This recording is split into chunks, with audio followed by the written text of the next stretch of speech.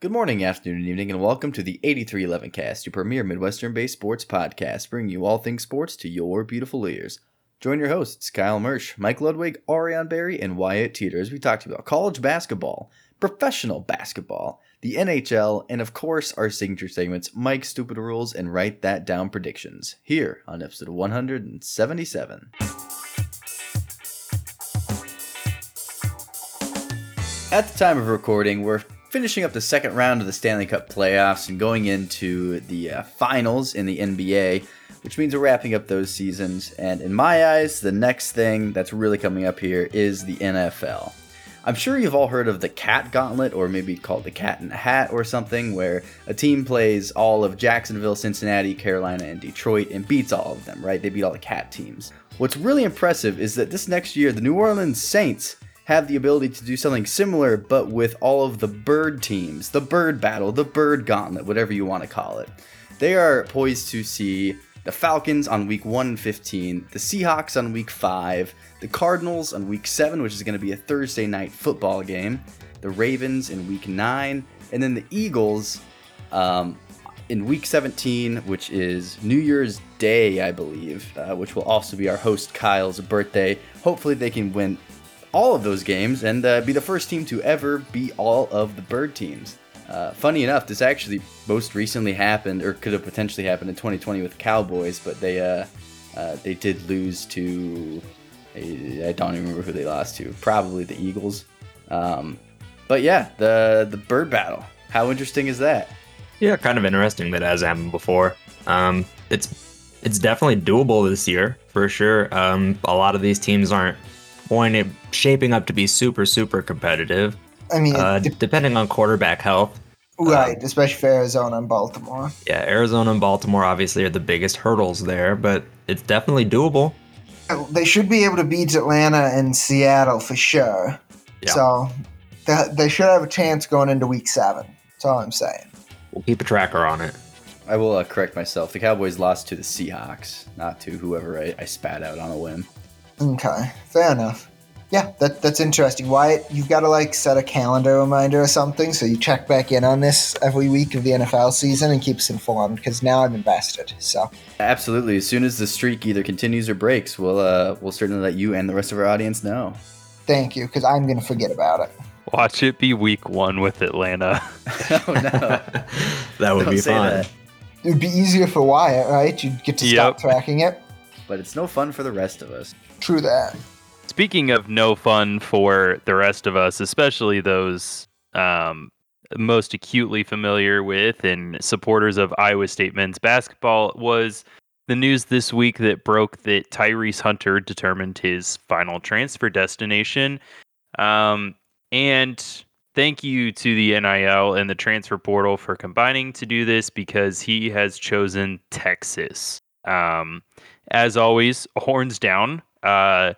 When this news broke, Mike was very candid in our group text on his initial thoughts on what this really means. But ultimately, I saw a lot of stuff between both Twitter writers for the Cyclones, Big 12 fans in general, is a lot of mixed signals, like thanking Tyrese Hunter for what he's done, for staying with TJ Otzelberger through what looked to be an absolutely horrendous team.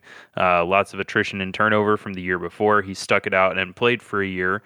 So many people thankful for that. And then other people quick to say that the return for Texas, when he's introduced, he will receive the loudest boos ever. Now, in some rights, do I think, or do I want to boo him for what it is and what's happened? A little bit, I'll admit that. But also at the same time, looking back at it from a 20,000 foot view, is he did a lot for Iowa State, and ultimately it comes down to the NCAA, what the NIL has turned into, what the transfer portal has become now. And ultimately, if you're going to hate someone, hate Texas, because they're easy to hate, and really they suck at basketball anyway. I can't wait for them to be middle of the pack of the Big 12 again next year. But ultimately, it sucks.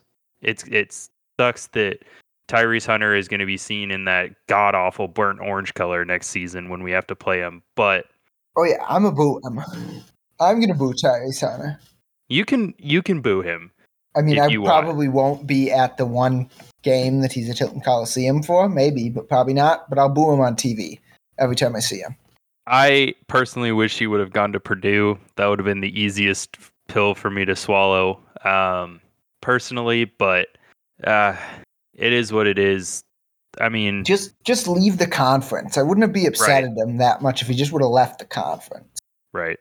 I mean, it's going to be the same thing that Lance McCullers will face in Texas when he returns to Lubbock for the first time, when KU plays at Texas Tech, and wow, that is a hostile environment that he'll have to go back into. I'm glad Bill Self didn't get his grimy, nasty hands on him, though. Yeah, definitely not going to Kansas is the only like saving grace, because at least he's not right in my backyard. That would have been very offensive to me, but obviously Texas is awful. I think both can be true, though. You can definitely say thanks for helping us out and we're glad you were here, but also I hate that you're at Texas now, and I think you're more than inclined to boo. As long as it doesn't cross the line or be anything personal. That's what college sports are all about, right? People being really passionate about their school, and you betrayed our school to go to another school in the conference. So you're going to get booed, and you're going to get booed every single time anybody sees you from the Cyclones, and that seems fair. But it's also fair to go get your paycheck. So it's not personal, mostly. Yeah, don't insult his family or nothing like that, but boo him. Yeah, by all means, that's part of the sport. Let him know that we aren't happy that he left. We aren't happy. But what might be able to ease it a little bit is something to pay attention to and watch for this week. And obviously, we'll keep you updated with all the news as it breaks. But AJ Green obviously has been a hot topic for Iowa State. Recently, he did end up withdrawing from the NBA Combine and saying that he will officially come back to college for one more season, those two schools being Duke and Iowa State. He made official visits to Duke and ISU both last week and over the weekend. Duke first, then to Iowa State. Expected decision to be made this week, hopefully early on. Let's just get it behind us. Have him pick a place and play. But ultimately, what does this mean? His commitment would be huge help for TJ. Big score in that aspect. I mean, here's a guy coming from UNI who was really the heart and soul of that team last year. It helps Iowa State reload and not rebuild, especially with all the young talent that Iowa State has coming in. It's a little bit of that experienced guard that will really help grow those players for the future. So keep an eye out for that, and we will keep you updated as always. You know a little bit more about all the recruiting and ranking stuff than I do, Kyle, but would this be kind of TJ's first like big get? Obviously Tyrese Hunter was super highly ranked, but that wasn't a TJ acquirement, whatever you want to say for that. Would that really be his first big commitment from anybody, even though it's a transfer? I would say so for the most part. That's kind of what I thought. I believe AJ Green is really rated as like a 4-star recruit in the transfer portal. They haven't really explicitly started putting those scores on players, but back when he committed in 2018 to Northern Iowa, he was a 96.9 or 9693 composite on 24/7, ranked as the 12th point guard nationally, and 81st ranked player overall. I think really one of the bigger gets for TJ though was that center. I'm blanking on his name now, from the Bonnies, St. Bonaventure. Someone that, it's not Iowa State's bread and butter to go out and get a 6'11" transfer big that actually has like real playing experience and can be impactful in his first season. Yeah, we brought in Robert Jones and Jazz Kuntz, but for right now, I'm not expecting the same things from the recruit from this year in the transfer portal. So I think that was a huge get for Iowa State, a team that prides themselves in getting guards and turning them into NBA talent. So we'll see how this one plays out. But I mean, keep your eyes on TJ in the next year with Omaha Baloo being like the number 5 ranked player in the nation, possibly coming to Iowa State. He's narrowed his list down to 4, and it's a pretty impressive list that he has, and Iowa State's made that Final Four. So TJ's doing big things, hopefully. So speaking of big things, I mean, Steph Curry and the Warriors continue to just keep doing big things, right, Ariane? Yep, that is right. They're turning back the clock. 2 years out of the playoffs, people thought they were kind of finished with their championship window. And before you know it, the Warriors are right back in the finals. The Warriors finished off the Mavericks since we last recorded. They dropped 1 game to them, but they did finish it off in that series 4-1. It was never really a terribly competitive series. And the Warriors just kind of showed off what they had. Just an incredible amount of offensive talent. And yet again, no really one amazing defender. Obviously, Draymond is a DPOY candidate and style of defender, probably one of the better defenders of our modern generation. And then Andrew Wiggins has his time, but just great teamwork. And Steve Kerr continues to show that he is a fantastic coach. This is kind of the 3rd iteration of the Warriors. You had the original Warriors, and then you had like the Kevin Durant Warriors, and now we have it again. They've kind of reloaded, put it back together, and are just showing that as long as you have those cornerstone guys, get people who can play in your system and it'll work again.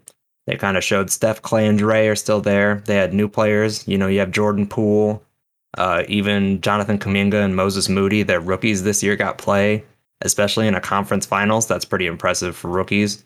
And Kevon Looney as well has been really good in this series. He had a game where he had 22 assists, 11 rebounds, offensive and defensive.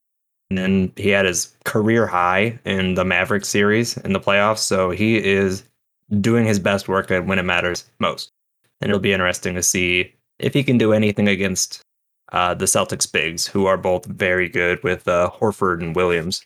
And on that Eastern side, excuse me, as I said, the Celtics did manage to steal a Game 7 on the road from Miami. It was a back and forth series.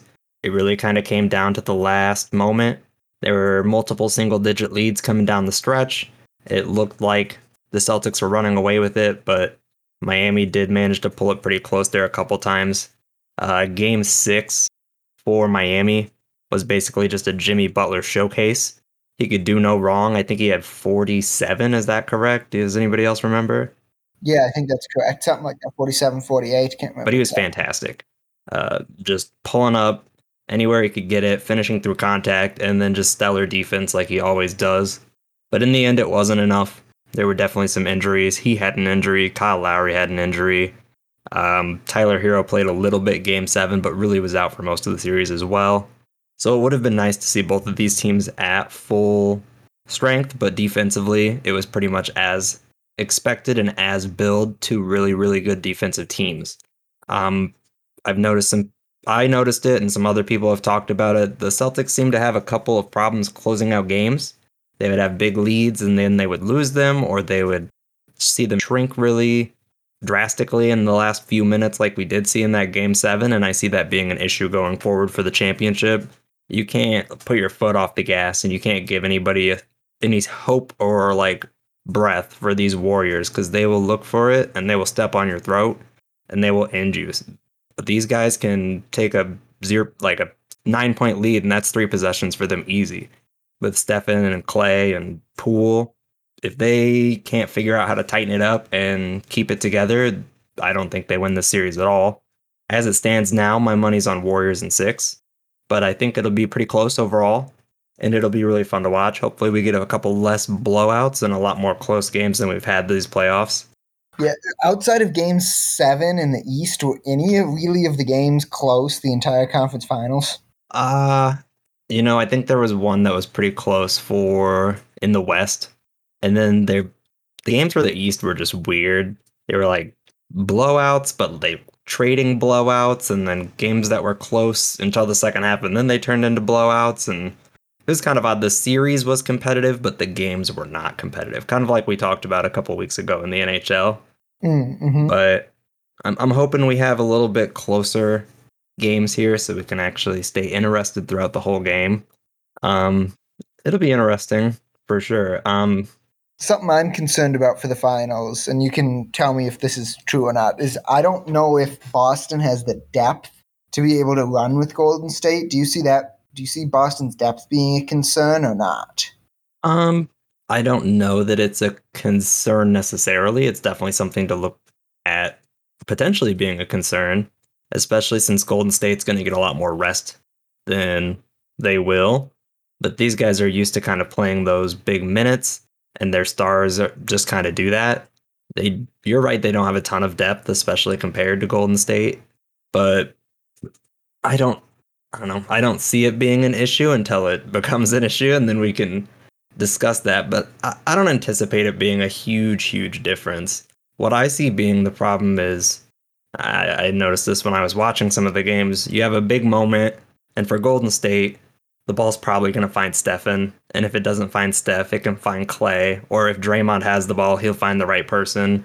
And then you have the new option of Jordan Poole, who is basically just a miniature Steph Curry, and he can do everything he needs to do. And then for some reason at the end of shot clock for the Celtics, the ball too often ends up with Marcus Smart taking a contested three-point jumper.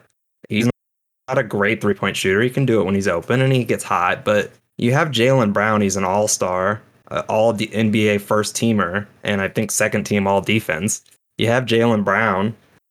I don't understand why we can't get the ball to them. And it was working well. Everybody was making their shots in these games, but Jason Tatum passed a little bit too much in these conference finals. He was assisting well. He was finding guys, but down the stretch, if you guys are losing the lead, it's your team. So take over. You're wearing your Kobe armband and this and that, so get your shots and make them. And I think he's going to need to do a lot more of that in the finals, rather than dishing it out to Peyton Pritchard or Marcus Smart. He's got to show why he's the number one guy. And if not, Jaylen Brown needs to show why he could be the number one. Yeah, that's fair. I'm looking forward to it. When is game one? Is it Tuesday or Wednesday? It's Thursday, right?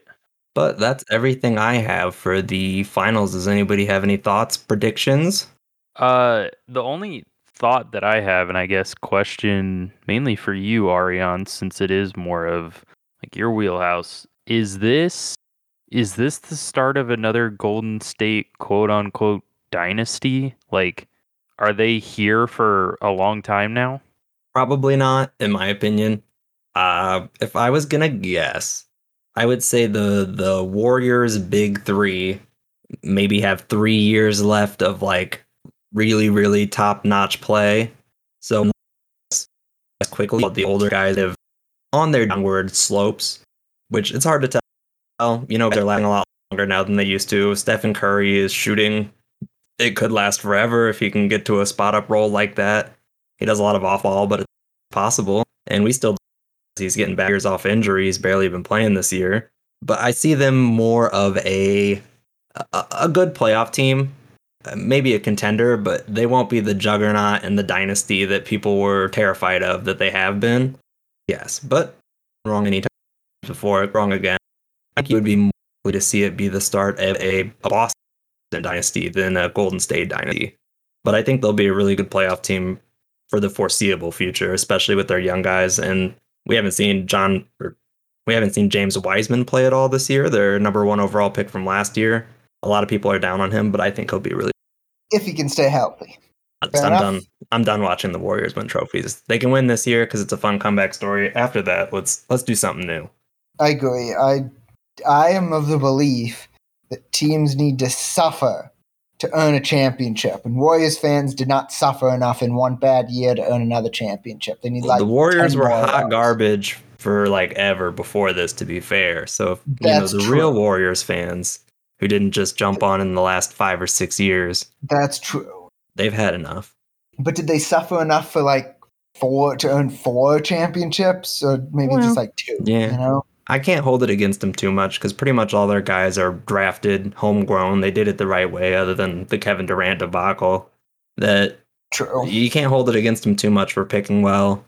They have a great front office and they have a great coach, great scouting and talent development. Everybody should really try and aspire to be the Warriors management wise because they do a fantastic job all the time, basically. But of course, I don't want to root for Boston either because, they're like, one of the best teams in Historically, NBA history, historically. So, have like 3 billion championships. yeah, I know. So, also still a little bit bitter about Kevin Garnett. But Yeah, that's fair. What are the official predictions for the finals? Warriors have home court, so I'll agree with you. Warriors in 6. Kyle? I'm gonna say Boston steals one at Golden State in one of the first 2 games, and they're gonna end up pushing it to 7. But Warriors win in 7. Okay. All right, Wyatt, what you got? You gonna be the guy that picks Boston? No, I'm not bucking the Tide. I'll say Warriors in 6 as well. All right, I feel confident now that the Boston Celtics are definitely gonna win this championship because we all picked the Warriors. That's pretty much the way it goes. Yeah. That's pretty much the way it goes. But that's pretty much everything that we got for the NBA Finals. So getting closer to the finals, the Stanley Cup on the NHL side. Go ahead and Mike, Yes. tell us what's going on in that world. Yes, we are. We just finished up the conference semifinals on Memorial Day, May 30th. So we are moving on to the conference finals. And we had some, I wouldn't call them not super competitive series, I guess. In the East, first of all, the one between the Panthers and Lightning, that was not a very competitive series. The Lightning outscored the Panthers. What is that? 13-3 over the course of a 4-game sweep. So the Lightning just dominated the Panthers to sweep them and go to their 3rd straight Eastern Conference Finals. In the West, the Oilers knocked off the Flames in 5 games in what was a very high-scoring series. Game 1, the Flames won 9-6. It sounds more like a baseball score than a hockey score. And the Oilers won 5-3. The Oilers won 4-1. The Oilers won 5-3. And the Oilers won 5-4 in overtime. So only once in this series did the Oilers score less than 5 goals, which is a lot for a hockey game for those of us who don't know. And they did it 4 out of the 5 games in the season. So is that great offense or just terrible goalkeeping? I didn't watch much of it, so I can't say for sure, but Connor McDavid for the Oilers is, in my opinion, the best offensive player in hockey right now. No offense to Austin Matthews in Toronto or Alexander Ovechkin in Washington, but I think Connor McDavid is the best offensive player in hockey. So I'm going to lean towards good offense, but, it could have been some bad defense too. I don't know. Calgary isn't known as a high-skilled team. They were more of a physical bruising type team where they're just going to wear you down and grind you over the course of the game and, beat you 2-1 or 3-2. So I don't know. I didn't watch enough of it to say for sure, but I would lean towards just Connor McDavid being awesome. Gotcha. So, and then in the other series in the West, the Avalanche beat the Blues 4-2. Now that series wasn't super competitive score-wise. The Blues did make it interesting. They did win 2 games in Colorado. Unfortunately, they lost every game that was played in St. Louis. They only won 1 game. No, they did win 2 games in Colorado, yeah. But they lost all 3 games played in St. Louis as well, so that wasn't great. But that game was more interesting because there was quite a bit of drama in that series. You had the Blues goalie get taken out in what I watched the video. I viewed that as a legal hit. Naheem Kadri was going after a loose puck at the net. Sort of got tangled up in a Colorado defenseman and absolutely plowed over the goaltender. St. Louis's number 1 goaltender, Binghamton or something like that, I believe his name is. Yes, it is Binghamton, Jordan Binghamton. And he ended up being out for the rest of the series after that. So, of course, as happens in hockey, again, I thought it was a legal hit. There was no penalty called on the ice, no discipline afterwards. Hard play, tough play. You never like to see somebody get hurt, but it happens. So then, as also tends to happen in hockey, the next game, the Blues put a target on Kadri's back. They were cheap shotting him, and he responded pretty well. He had a hat trick in that game. The Blues, I don't know, you want to call him tough guy, enforcer, goon, whatever you want to call him, whatever name you want to use for the big man in hockey who's not very skilled, who just hits people.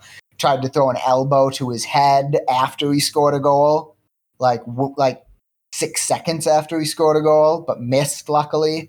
So that was just not pretty. And the NHL player safety department continues to be a disaster because they fined him $4,000 for two just terrible, well, one terrible hit and one attempted hit on Kadri that he should have been suspended for at least a game, if not the rest of the playoffs.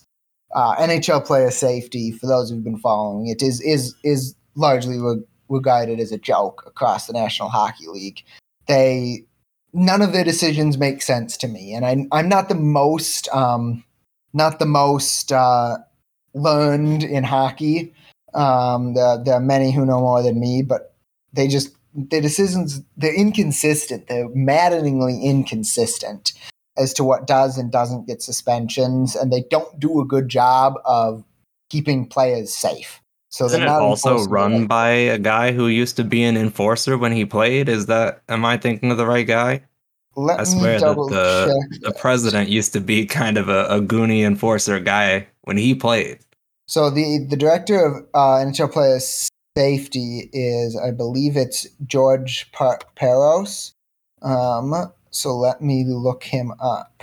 I could be wrong because however learned you are at hockey, I'm 3 times worse. He did go to Princeton. So I don't know. Let me see. Well, yes. No, he was definitely enforcer. Because his best season, this is according to Wikipedia, in the 2004-2005 season, he had 14 goals and 247 penalty minutes. All right. Yeah.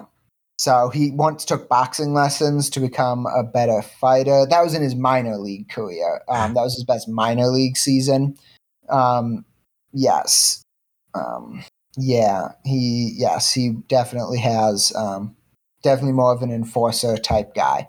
So that could have something to do with it. But yeah, they just don't do a good job, and everyone knows it too. It's not like, people bicker back and forth about, are they good? Aren't they good? No, everyone thinks they're bad, and they are. Anyway, like I said, he responded well because he had a hat trick in that series, in that game. Kadri did.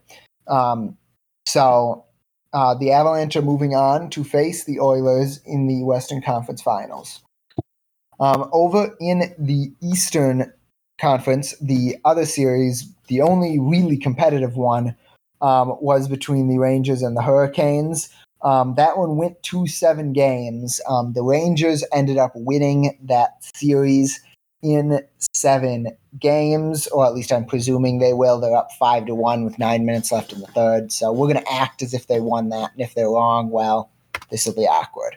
But, so there was a few more competitive games in that one, especially early in the series.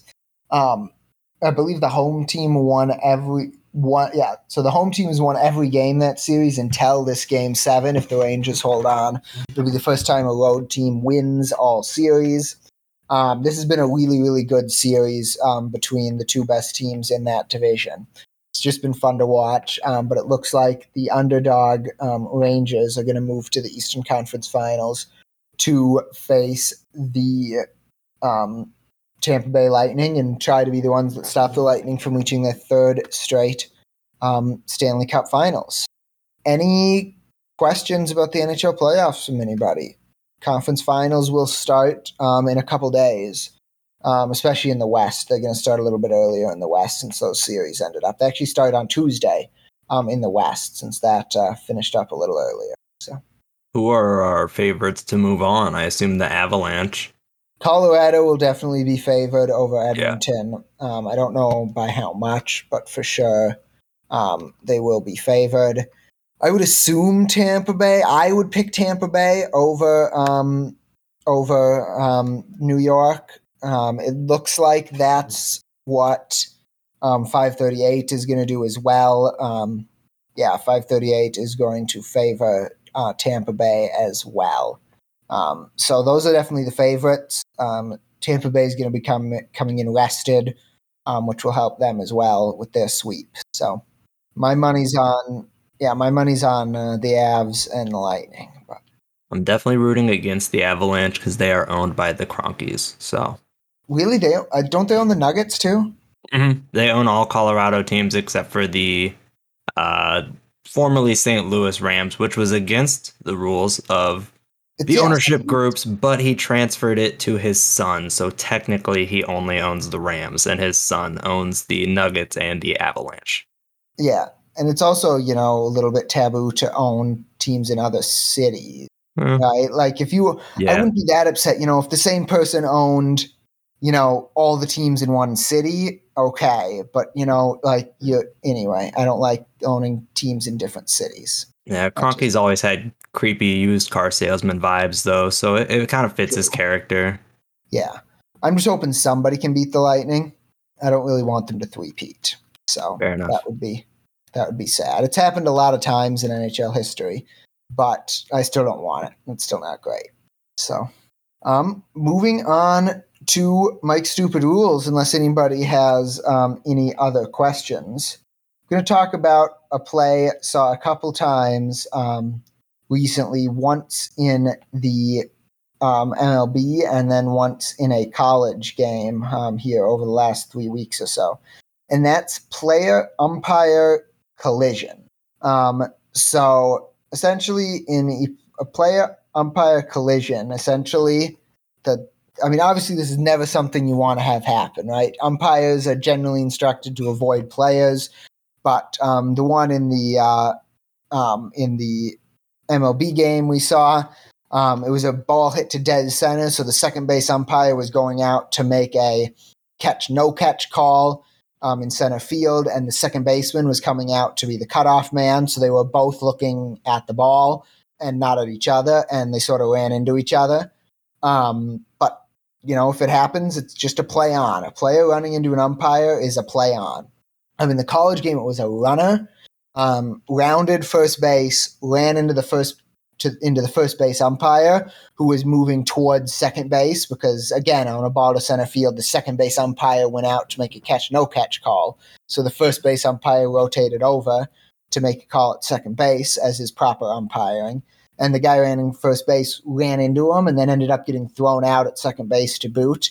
Don't run into the umpires. That's basically the moral of this story. The ball is live. Nothing happens. There's no recourse. Just don't do it.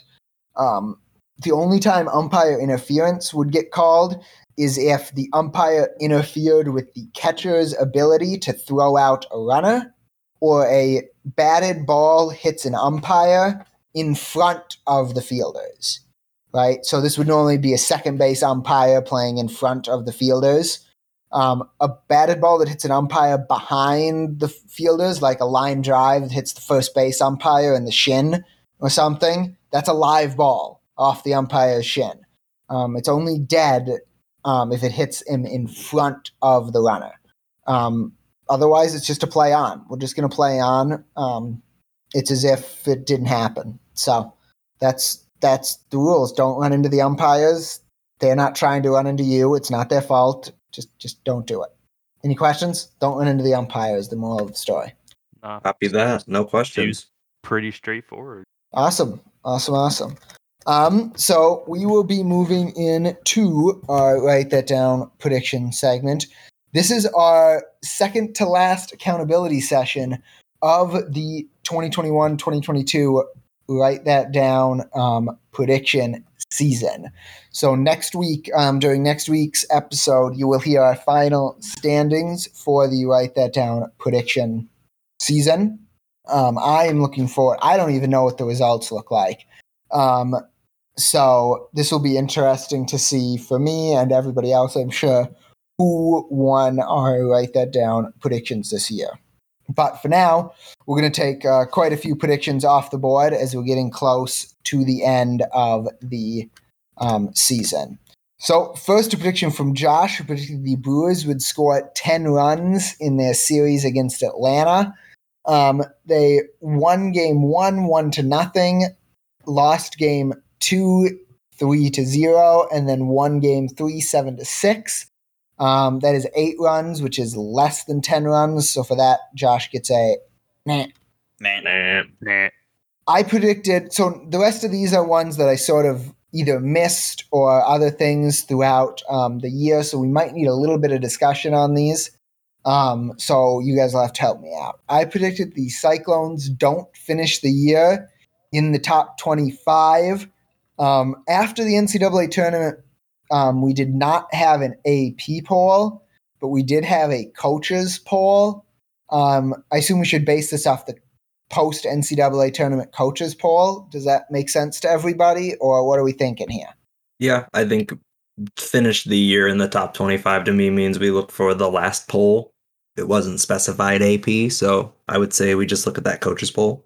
Okay, in that coaches poll, they were ranked, I believe it was 23rd, 22nd, somewhere in the 20s. But that is in the top 25, so I guess for me that makes nah.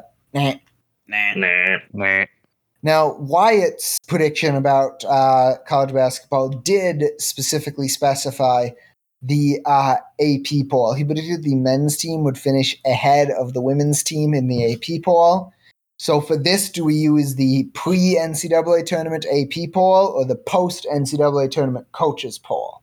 I mean, I guess we have to use the AP poll if AP poll was specifically stated. Wyatt, what are your thoughts on that one?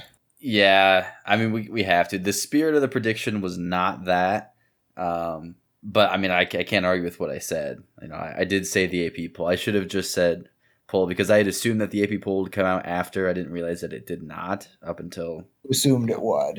Yeah, and that's part of the reason why I left these predictions on the board after the tournament. It's like, oh, I'll wait for the last AP poll. And then it just never came, so I just left them there. So yeah, the spirit of it would be looking at the coaches poll, but since I did specify the AP poll, I think we have to go with that. Okay. So the last AP poll... Sorry, go ahead. I said the last AP poll came out March 14th for both the men and women, so that was definitely before the tournament was over. The men were unranked at that time. They weren't even receiving any votes, and the women were ranked 10th.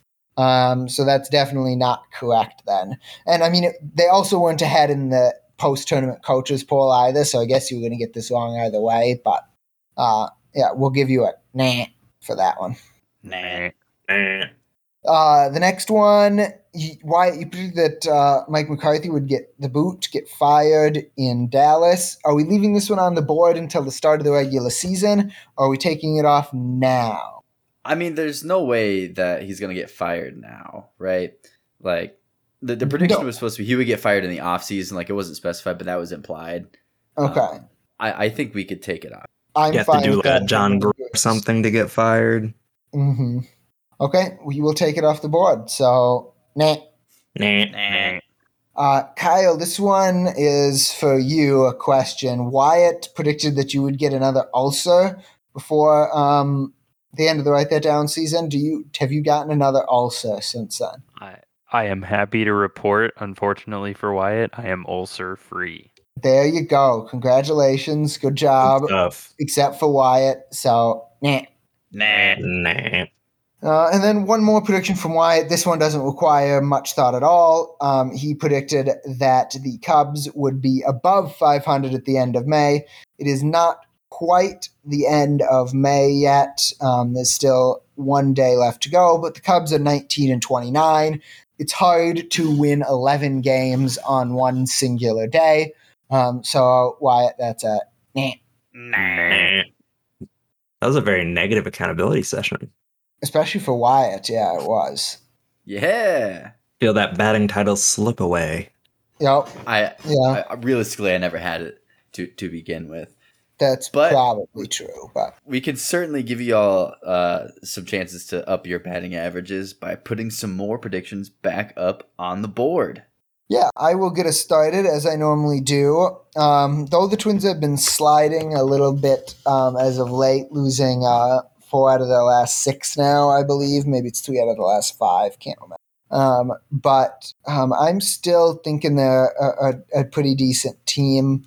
I am going to predict that they will get a first round bye in the playoffs. So remember, in the expanded MLB playoffs, the top 2 teams get a bye. Top 2 division winners get a bye, and then the other division winner and the 3 wild card teams play in the first round. I don't think they're the top top 2 team just in the American League. According to Fangraphs, the Twins have an 8% chance of getting a first round bye. Yeah, I think this is a triple. I would agree with you there. 8%? Yeah. What? High. I Isn't think that the like high Yankees end for are a pretty triple? safe bet. Yeah, the And then- Yankees, I don't know Astros, Okay. the Astros are playing really well right now. the Angels are probably a little bit better than the Twins. The Blue Jays. I could see the Angels just blowing it though, because they're the Angels and they're just determined not to be good as long as Mike Trout exists and is great at Right. baseball. Yeah, right now, the Twins are 2 games better than the Angels. I believe that's entering play today. The Twins were 2 games better than the Angels. Maybe that's live. I'm not 100% sure. But I could see the Angels passing them. We'll see. I'll take the triple, though. I'm not complaining. Triple it is. Do you have anything from Josh this week? Is he still alive? He's also been liking the play of the Milwaukee Brewers this year. He is going to predict that the Brewers end the season with the best record in the National League. So The National League overall, not just the NL Central. Correct. The NL overall. So what does Fangraphs give them for getting the number 1 overall? It doesn't list that. It just lists the bye, and it gives them a 46% chance of getting that bye, which is the second best odds in the NL, behind the Dodgers' 67% chance. They're 2.5 Currently in games the back right stand- now. Yeah, they're 2.5 games back of the Dodgers right now, and they're also a game back of the A game Mets behind the as Mets. well. Yeah. Fangraphs predicts them to be tied for the second best team in the NL. They expect both the Mets and Brewers to have 93 wins, but the Dodgers to have 98 wins. Over on 538, it projects the Brewers at 96 wins, but it predicts the Dodgers at 106 wins. So I'm biased, but I still think the Cardinals are a better team, or will end higher than the Brewers, in my opinion. But I don't think statistics backs me up on that. I don't think there are good odds for that. yeah, I don't think right now they are, but I don't know. At least a double. I'm between a double and a triple. I would lean more towards a triple there. I mean, the Dodgers and the Mets are both 2 forces to not be reckoned with. But the Mets Kyle? don't have much. I would argue against that because the Mets don't have as much depth as I feel like the Brewers have. The Mets haven't met. The Mets played like the majority of this season with like their best pitchers injured. Yeah, I mean, They're already sitting at that. Scherzer's only been out for a week now. Right. But But I mean, if they can get those DeGrom. guys back healthy, DeGrom and Scherzer, I mean, If. they're already playing at this pace. Well, sure, but everything's if. That's what predictions are. I don't know. I can definitely see them keeping this up. I don't know. I said double, and Wyatt said triple. I say double. All right, Mike, what do you say? Wyatt, you better get the coin out because I was leaning towards triple, so I have to decide with the coin flip. I do have our official write that down prediction tiebreaker coin, which is a John Adams gold dollar. I'm going to flip the coin, and as soon as you hear it flick, one of you talk amongst yourself, call heads or tails. I'll call And- heads, or I'll call Okay. it on behalf of Josh, and if I'm right, he gets a triple then. Okay. Okay. Ready? Tails. It is heads. Josh gets a double. Oh. Sorry, Josh. I tried. Sorry, Josh. At least you can blame John Adams on that one and not any of us. Coin don't lie. I'm going to put up on the board a Formula One related prediction because we've had a couple Grand Prix here in the past couple weeks, and it's getting up to that point in time for the 11 cast where we actually talk about Formula One. I'm going to say that George Russell will end this season with more points than Lewis Hamilton. And for reference, the current driver standings has George Russell at number 4 with 84 points, and Lewis Hamilton, a former 7-time world champion driver, number 6 with 50 points. And keep in mind, like, first place, right, is 25 points. So Lewis Hamilton gets first once or twice. He's going to be surpassing the youngster here on his team. Does he have anything left in the tank, though? I feel like he's over the hill. He's not driving very well this year in 6th place. I mean, 2 weeks ago he had very unfortunate luck at the start of the race, and I mean managed to get back into the points from running back in P19. So I think he's still got it, but George Russell just seems to have a little bit more this season. I don't know. He certainly seems to have better luck. So the other thing, better strategy too. Oh, that's not necessarily Hamilton's fault. Right. The other thing you got to keep in mind, right, is so they race for the same team, right? They both race for Mercedes. So as the season goes on, are some team orders going to be to give Russell places over Hamilton for team orders? How's that going to work out? But that's assuming that Mercedes views Russell still as driver 1. Which I don't think they do. And if they were to give orders on something, it would be maintaining the current order on the track. So if Hamilton's ahead of Russell, it would be Russell staying back, right? In that scenario you're thinking of. They wouldn't give Hamilton orders to yield to Russell, you don't think? The only case they would do that is if Hamilton's actually driving really, really poorly, which he's not. The reason why, to me anyways, is more my opinion, that the reason why he's behind is a car and strategies. I don't think it's a driver issue. And I also think the only reason that Russell ever gets driver orders Lewis gets orders to yield to Russell is if Russell gets closer to the drivers' championship race and he's vying for points there. But as of right now, Russell's pretty far back on the trio of Verstappen, Checo, and Charles right now. As well as I think Sainz leapt him this week in driver standings. But current driver standings, he is Checo is now at number 3 with Russell in 4. Yeah. So, but there is a large gap between Verstappen and Russell as of right now. So, I mean that gap would have to narrow down quite a bit. But going back to the prediction, what are we going to give this? I'm inclined to say that this is a pretty safe bet for now. But obviously there's still a lot. I mean, with F1, as you can see, all it takes is a slight little touch in turn 1 and you're all the way back in P19 having to fight your way back into the points. So I'm leaning double. I don't think this is a triple. I mean, George Russell seems to have it, and he's had the luck so far. I mean, 6 races. Single. I would have gripes with a single. In my opinion, there's no way this is happening. Yeah, no. There's also no way this is a single. I mean, what did we decide? Now there's 14 or 15 races left so far, left in the season. We're not even a third of the way through the schedule. It's a DNF and a no points finish with Hamilton finishing in points both times, to that being like that lead that Russell has being evaporated. What were you expecting to get for this, Wyatt?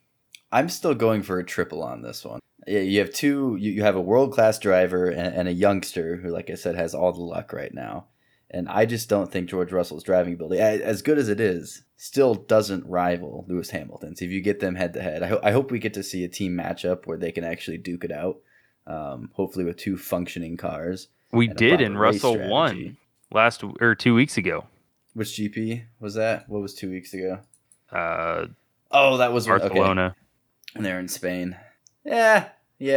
That's not really what I was expecting. That's not when I'm thinking drivers duking it out. I'm thinking like Red Bull 3 or 4 years ago. Right. Ricardo and Verstappen duking it. Yeah. Or even 2 years ago, Bottas and Hamilton. Yeah. So I don't think you can sway me to a triple. I'm at double here. I'm not going That's to fair. triple. That's fair. So, what happens if Mike picks a single, Kyle picks a double, and I pick a triple? Then what do we do? We You guys average gotta it to a figure it out. double. Oh, We okay. average it to a double is what I would Okay, do. well, I'm going to say double then, and we'll just stick with the double. You can't Sounds average good. it to a double and a half. Nope. And no, Then we'll you're go in with a double. then you're Yeah, in a now you're in a pickle. pickle. That's unfortunate. Then you just out. So Double it is. What do you got, Kyle?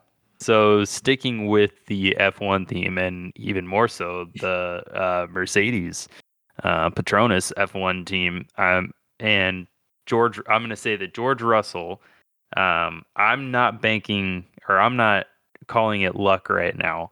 I'm calling it just genuine good placement, good strategy. Overall, he's running really well.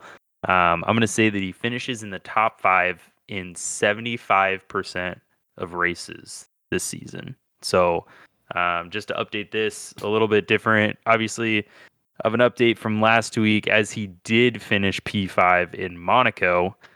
So check that out up as number 6 this season. So his 6th top 5 finish on the season. and there are 21 races on the year. Is that right? 22. Yeah. 2. So he's already got 6 of them. Yep. He needs 11 more. Yes. How many I have mean, there that- been so far? He's gotten all 6. Oh, There's okay. only Well, been that's a 6 pretty races. good percentage. This seems like a single or double to me. Then It's not a single. Well, he's at After, 100 right now. 100% is way better than 75%. If you, so I would give Russell 2, worst case scenario, 2 DNFs for one reason or another, right? That's taking out of a chunk of his. He has 5 that he can miss still technically and get it correct. Take 2 DNFs, maybe 2 really bad performances where he's for whatever reason outside the top 5. And he could be forced to sit out of a race if he gets too many penalty points too, which he's. How many does he have on his license? I think he's up to 2, and it's 7. It's 7 penalty points, and you have to sit out. Let's. So I think it's 12. I don't think it's 7. I think they upped that a couple. I'm trying to they figure did. out how many he currently has on his license. So if you ever want to, talking to our aspiring motorsport fans here who want to race in F1, you have to get a license from the FIA, a super license, and essentially bad things that you do, like hitting people on the track or bad things, you get a penalty point on your. And once you get X amount of penalty points, you'll have certain sanctions forced against you, where you have to set a racer or something. That's what we're talking about here. So currently, George has, it looks like 8 total points, and I think a large majority of those have fallen off. So he's probably down to 2 or 3, like you said. I don't think there's an issue there. I'm between a single and a double, like right smack dab in the middle. I think last week, if you were to tell me this, it'd be a heavy double, but then he, outperformed in Monaco again.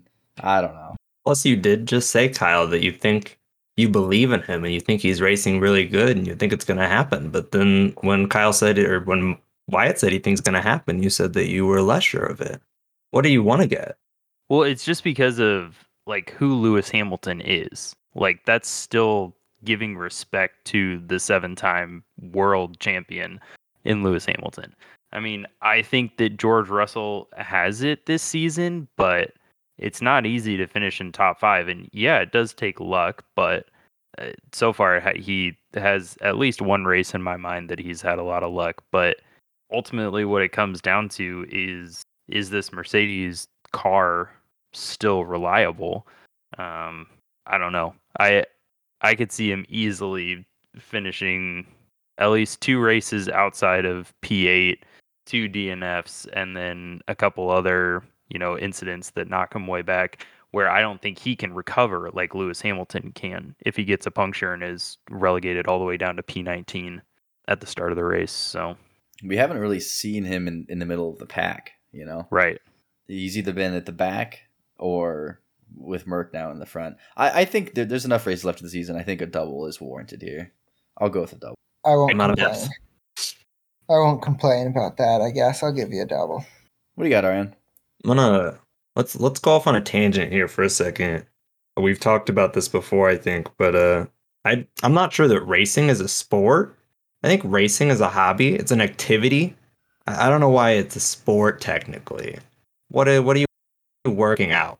What's the physical exertion?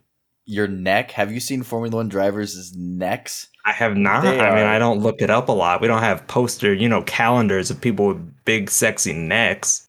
I mean, Them I necks You're drive not to are work looking at me every like W. day. that. Am I an athlete because I drive? No, unless you're pulling some G's. So What you speed do I know, have to get to be considered an athlete for sitting in a car? pull 5 G's going around the corner. I dare you. What speed is that? What Very do I have to quick. get to? Okay.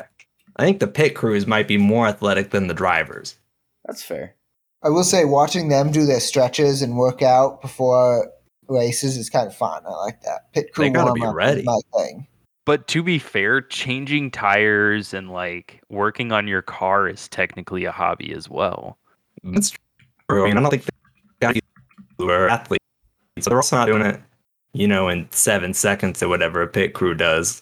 That's pretty crazy to watch. Try 2.3, both Ferrari and Red Bull's fastest pit stops this season. That's 2.3 insane. seconds.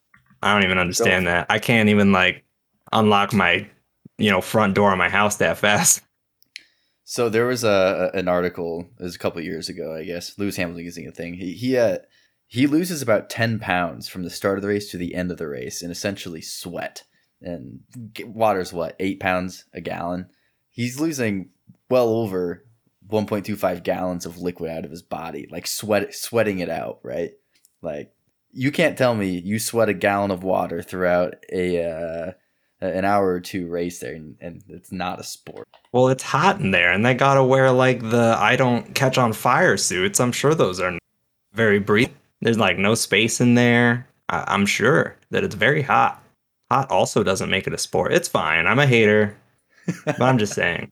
I think golf might be more of a sport than driving. I'm not sure. But Just because they can walk all day. I mean, walking, you swing your arms a little bit. I can see that you Hey, have to do some they walk exertion. they walk the track prior to the race. I mean, if There they you go. drive the golf cart fast enough between the holes, can they qualify for two sports? Is it pulling 5G? I hope so. I'd rather watch that. I mean, also Now golf imagining carts are illegal on the PGA Tour, but I'm now imagining a Happy Gilmore F1 mashup now. Now you got something people want to watch right there. That's exciting. I'd certainly want. But back to it. Sorry, I got distracted. I just wanted to throw that out there. My prediction, the NBA draft lottery happened last week. We talked about it. It was a really great section and it got lost. So just trust us. Top notch. You'd love it. But I am going to go ahead and predict that Chet Holmgren out of Gonzaga goes number 1 overall to the Orlando Magic. And we looked this up, and we had a whole thing where we tried to convert Vegas odds to probabilistic odds of a percentage of 100, and it was not not incredibly successful, but we figured it out, and I think it was in the high teens, low 20s, if I recall correctly, of the odds of that happening. Does that sound right, Mike? I think it was in the mid 20s. Yeah. Mid 20s, okay. So to me, that's like double territory. I mean, so who is the favorite for number 1 pick? The favorite would be Jabari Smith. Okay. And I think he was the favorite before the draft lottery, and it increased a little bit once the Orlando Magic win because he's a little bit of a better fit with the guys they have now. They have a lot of long, slender guys between the always injured Jonathan Isaac and then Mo Bamba as well. If you guys remember him from Texas, he kind of disappeared into the Siberian Arctic that is the Orlando Magic. You never hear anything about them. I do remember him. Jabari Smith's a little bit bigger, sturdier. He would fit a little bit better with their team, but I think that they end up going with the weird draft prospect high ceiling of Chet Holmgren because the NBA loves potential more than anything else. I mean, so this is probably a double to me, I think, unless somebody disagrees. Nah, that sounds like a double. Yeah, I'm good with that. Fine with that. Double it is. With 4 doubles and a triple, that concludes our Write That Down prediction segment, which means we are at the end of the episode. Thank you so much for listening to episode 177 of the 8311 cast. Appreciate you all sticking around. Be sure to tune in next week for our next episode, which sequentially, whether or not you believe me, will be episode 178. Wow, look at that. We love our sequential episode numbering. See, up until 178, signing off for the 8311 cast, we have your hosts, Kyle Mersch. Mike Ludwig. R.M. Barry. and Wyatt Teeter. Talk to you all again next week. Go Cyclones. Go Cyclones. Go Cyclones. Go Cyclones.